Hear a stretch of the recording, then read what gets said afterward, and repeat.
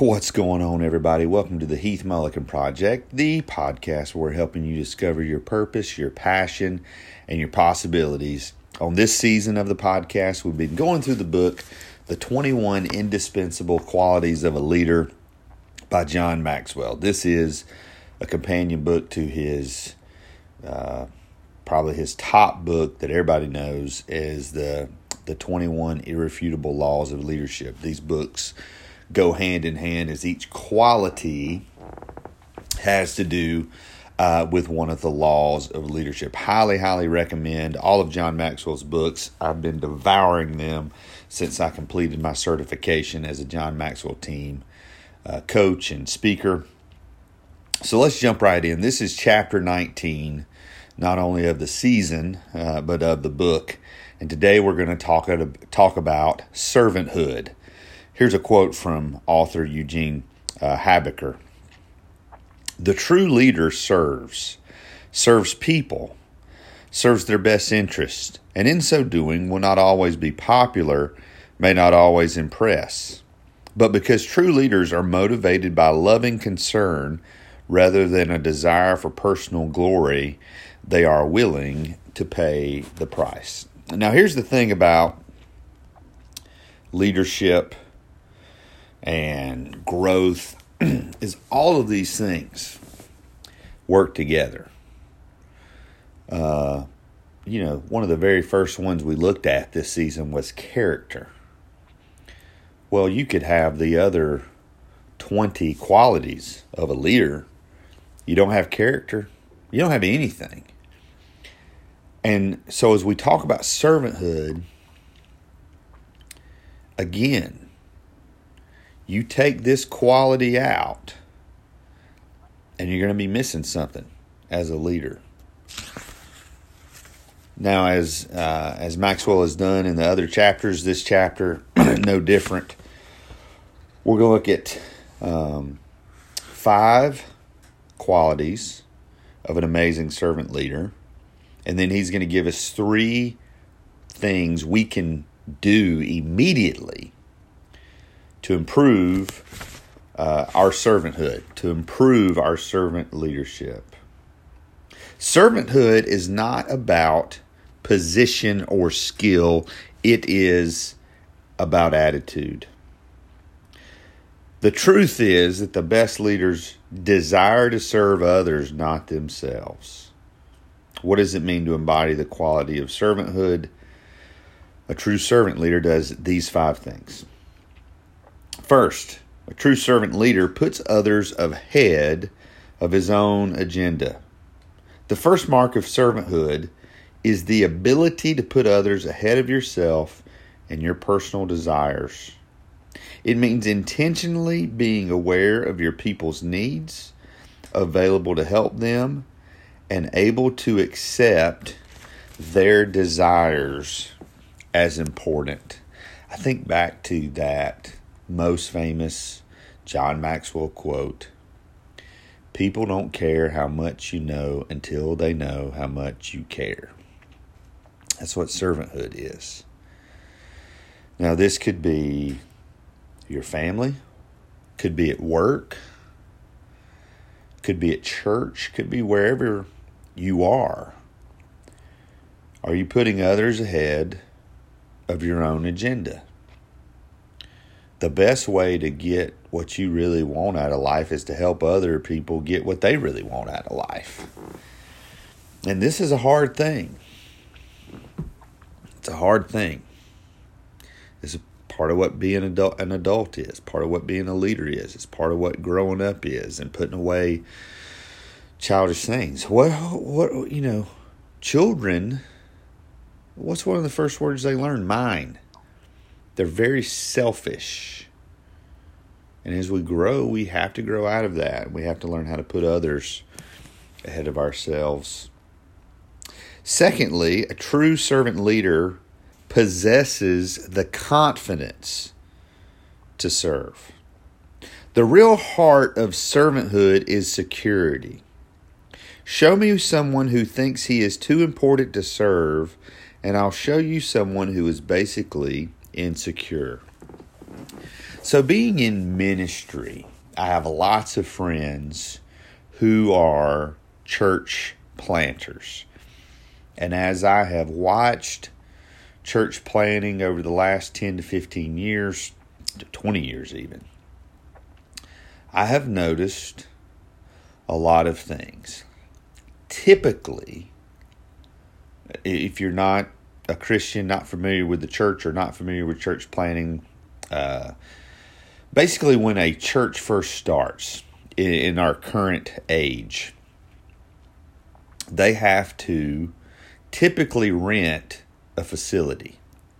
Sometimes that's a school, sometimes it's a community center, sometimes it's a YMCA. It could be different places. Sometimes it's even another church's building. I know a church plant right now, they're meeting in another church's secondary building, a church of a totally different denomination. It's pretty unique. And I know of Wesleyan churches, that's my denomination, that have multiple congregations meeting in their building. And it could be, ethnic congregations.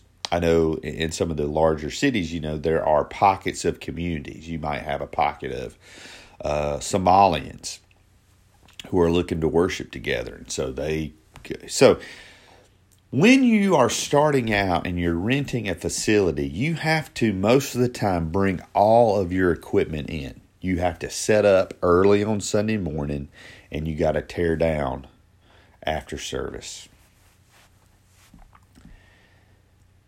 And the successful, without question, without exception, the churches that have stuck around have had leaders, pastoral leaders, who were there for the setup, who were there putting out chairs. There's an old, Tim Hawkins is a Christian comedian. There's an old joke that when someone says you have a servant's heart, it means that it's time to go stack chairs somewhere. But the lead pastor is there at 5 o'clock in the morning or whatever, stacking chairs, unloading sound equipment, helping get things ready. Now, there may come a time where the pastor, where his Sunday morning time is best spent elsewhere. So maybe he's not physically there. And when you first start a church, your team is very small. But you get to a point and maybe the pastor's not stacking chairs, or maybe the church finally gets into their new building, but the pastor is still there serving. The successful pastors, the successful churches I know, the pastor doesn't get to the church and lock himself away in a room, away from everybody, and avoid all contact and have an entourage of people keeping people from them. Matter of fact, in the situations I know of, where either from the beginning or it gets to this point, where the pastor is not there helping serve, or gets to a point where the pastor's removed from that, those churches have failed. They're no longer around. They've closed. Or the pastor has had a moral failure. It's sad to see. But it all begins with this. Show me someone who thinks he is too important to serve, and I'll show you someone who's basically insecure. That sums it all up. Security is something we talked about recently as one of the qualities of a leader. You got to be secure in who you are, and you got to be secure that, hey, even though I might be the leader, I'm not too good to get my hands dirty and get out here and do the work. And all of these flow together. So a true servant leader puts others ahead of his own agenda. A true servant leader possesses the confidence to serve. A true servant leader initiates service to others. You can really see the heart of someone who initiates service to others. Great leaders see the need, seize the opportunity, and serve without expecting anything in return. What I would say to you is every day, life is about keeping your eyes open. Do you see a need? Can you meet that need? And can you meet that need? And it's not I scratch your back, you scratch mine. You just do it for the sake of doing it. You do it to help others. There are going to be times in your life where there are parts of your job that people are not going to be able to help you with. Part of my job in church and my work at Southern Wesleyan, I do a lot of video editing. Video editing is solitary work. No one can help me with the video editing. Now, they can help me film the video, record the video, but as far as like getting it on the computer and breaking it down and getting it edited, that's a solitary job. Now, there are people that I could say, hey, can you edit this video for me? Here's all the pieces. Here's the music. Here's can you edit it? Can you piece it together? Now, people can do that. And so, I know when I'm serving others, when I'm helping outside of my area, I'm not going to, I know there's some things that people can help me with and some things they can't. But the point of serving others is not looking for anything in return. That is the epitome of grace. That is the epitome of unconditional love. Agape love is expecting nothing in return. You got to initiate service to others. You got to seek those opportunities. Number 4, a true servant leader is not position conscious. It goes back to the whole church planner setting up. A good church planner doesn't say, well, I'm the lead pastor. I'm the senior pastor, and this is beneath me, and because of my position, I don't have to help y'all set up. No. Servant leaders don't focus on rank or position. They just serve. They just love. They just lead. They don't, you show me somebody that says, well, you're going to do this because I'm the boss and I've got the title. Man, you want to talk about somebody that's insecure. Somebody who's insecure only relies on their position. And John Maxwell, he talks about the 5 levels of leadership. And that's the bottom. Is somebody who leads by position only. That is the bottom. A true servant leader is not position conscious. And finally, a true servant leader serves out of love. Servanthood is not motivated by manipulation or self-promotion. In the end, the extent of your influence depends on the depth of your concern for others. That's why it's so important for leaders to be willing to serve. Here, I want you to catch this. This is not just about serving. It's not just about, if I serve others, man, that'll get me ahead and that'll earn me respect and that'll allow me to have influence with people. No. What's your purpose? You're doing that.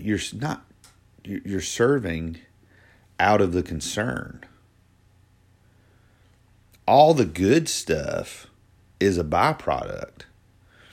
You're not just serving others because you know it will get you ahead, that it'll get you respect. It will, but that's not the reason you do it.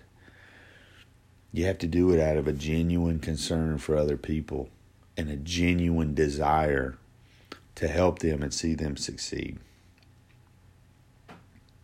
If you really want to become the kind of leader that people want to follow, you will have to settle the issue of servanthood. You're going to have to. Here's some ways to improve your servanthood. Number one, perform small tasks. Stack those chairs. Do something that's not recorded in history, that no one's really going to take note of except the person you're helping. Start with those closest to you. Your spouse, children, your parents, co-workers. Find ways today to do small things that show others you care. One of the books that is on my shelf for 2021 is The Love Dare. I can actually, the way I've got my reading broken up, I can actually tell you what month that is. That's in May. In May, I'm going to be reading Love Dare. And this is the Love Dare for parents. They've got, Love Dare for couples, but this is Love Dare for parents. And so throughout the month of May, every day, I'm going to be given a challenge from this book, a way to show my kids I love them. And so it's just small tasks. It's the little things that make a big difference.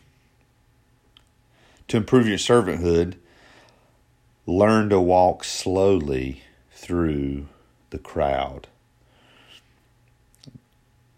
The next time you attend a function with a number of clients, colleagues, or employees, make it your goal to connect with others by circulating among them and talking to people. Focus on each person you meet. Learn his or her name if you don't know it already. Make your agenda getting to know each person's needs, wants, and desires. Then later when you go home, make a note to yourself to do something beneficial for half a dozen of those people. I think Maxwell has a book, Good Leaders Ask Great Questions. I think that's one of the keys to great conversation and connecting with people, is you have to show them, you have to ask the right questions. You have to get a sense of what they really care about, what they really want to talk about. That's one of the keys I'm asked to conduct interviews quite a bit. And there's this thing, you just have to know what that person cares about. And your job as an interviewer, and I'm not talking about a hard-hitting, investigative interview. I'm not talking about that. But my job as an interviewer is to find out what that person really wants to talk about and tee up the interview so they can just hit it straight down the fairway. My goal is to get them to talk about exactly what they want to talk about. So that's all I need to know. What do you want to talk about? Well, Heath, I want to talk about quantum physics. You know what? I don't know anything about quantum physics, but I know people. And I know, as a matter of fact, I'm at an advantage that I don't know anything about quantum physics because I can't add anything to that conversation. So I just got to dig. One of my values is an insatiable curiosity. And that's not just about knowledge and facts. That's about people. I want to know what makes people tick. I want to know their motivations. I want to know their heart. I want to know their passions. I want to know what drives them. And when you have a genuine concern for others, even if it's somebody that is just going to be acquaintance, when you have a genuine concern for others, something wells up within you that you want to see that person living with purpose, passion, and possibility. That's what you want for them.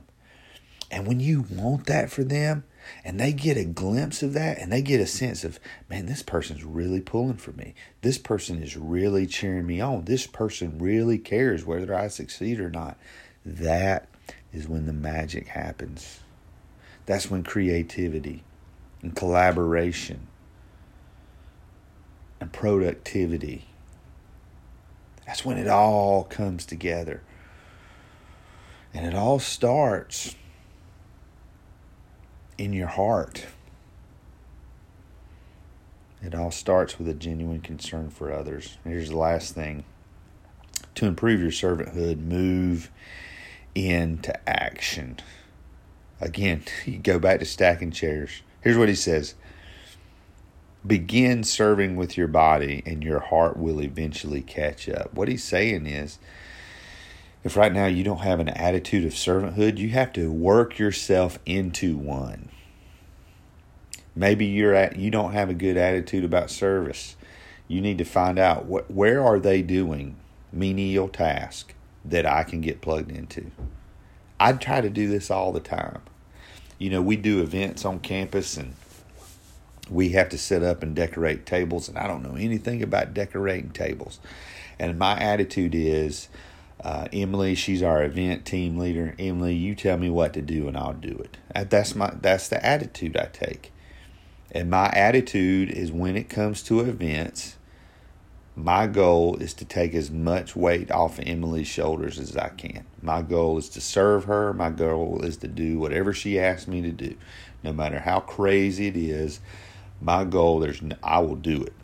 If I need to go get pizza for the workers, I will do that. If I need to put silverware out on, that's what it is. But what I have found is you might get there in the morning for an event or something, and you're like, oh man, I just don't feel like this, and my attitude's not right, and my car wouldn't start, and nothing's going right. Move into action. Get your body going. Sign up to serve others for 6 months at your church, a community agency, or a volunteer organization. If your attitude still isn't good at the end of your term, do it again. Keep at it until your heart changes. Sometimes when your attitude's not there, you just got to get moving. There are, there's been so many times that I haven't felt like doing something. But if you get moving and you start doing it, eventually your heart will catch up. And again, as Maxwell says, if your heart's not catching up, you just got to quit. You just got to keep serving. You got to keep loving. You got to keep helping. Albert Schweitzer stated, I don't know what your destiny will be, but one thing I know. The ones among you who will be really happy are those who have sought and found how to serve. And Maxwell closes the chapter with this statement. If you want to lead on the highest level, be willing to serve on the lowest. If you want to be a true leader, nothing can be beneath you. If you're a principal of a high school, you got to be willing to clean a toilet sometimes. I told you the story about the interview with a pastor who asked me what I would do if I came to church on a Sunday morning and the toilet was broken. What would I do? I'd figure out how to fix it. That's what this comes down to. Because if you go through life and you see certain things as beneath you, and your attitude is, well, that's somebody else's job. You're never going to be a leader. You're never going to be happy. You're never going to make a difference. You're never going to build a legacy. Being a servant leader is the heart. It is, who better than Jesus? He took on the very nature of a servant. He did not see equality with God as something to be grasped. He is our example. He's the one that at the Last Supper, he chooses the lowest task, which is washing people's feet. He chooses that. He takes on the form of a servant. Peter even says, man, you're too good to be washing my feet. And that was the point. Jesus was saying, I'm not too good to wash your feet. And if you ever think you're too good to wash somebody else's feet, you're never going to truly be who you were created to be. We were created to serve. We were created to love. We were created to lift others up. And that's where joy comes. If we were sitting across a table right now, and you told me, Heath, I just don't have any joy in my life, my first question to you would be, are you serving others? Are you serving Jesus? How do you serve Jesus? By serving others. That's how you serve Jesus. You put others before yourself. So as you listen to this, as you listen to this season, I would encourage you to write down these 21 qualities. One thing I'm going to do even after I record this, I'm going to write down these 21 qualities. I'm going to write down the 21 laws of leadership. And I'm going to put them prominently near my reading area in my room. And I want them to be a daily reminder. I want to look at the qualities and I want to see, okay, what quality am I going to be working on today? What quality? And then I'm going to look at the law of leadership. Okay, what law am I applying today? So, how are you serving others? Better yet, let me ask you this. How can I serve you? Right now I'm working on plans for 2021 on how I can do that. We're working on some different things, different coaching opportunities, different book clubs opportunities where I'm going to take groups of people through different John Maxwell books, or maybe you just need some coaching. And we want to provide those opportunities because sometimes you just need a set of outside eyes to come in, not to show you what you're missing, but to walk you through the journey of helping you see what you're missing. The answers are already there. I'm not going to bring answers. I'm going to bring the right questions. And so if I can be of service to you, if there's anything I can pray for you about, if there's anything that I can do for you, I want you to let me know, because this podcast exists and I exist to serve you. Thanks for your support. God bless you, and we'll see you soon.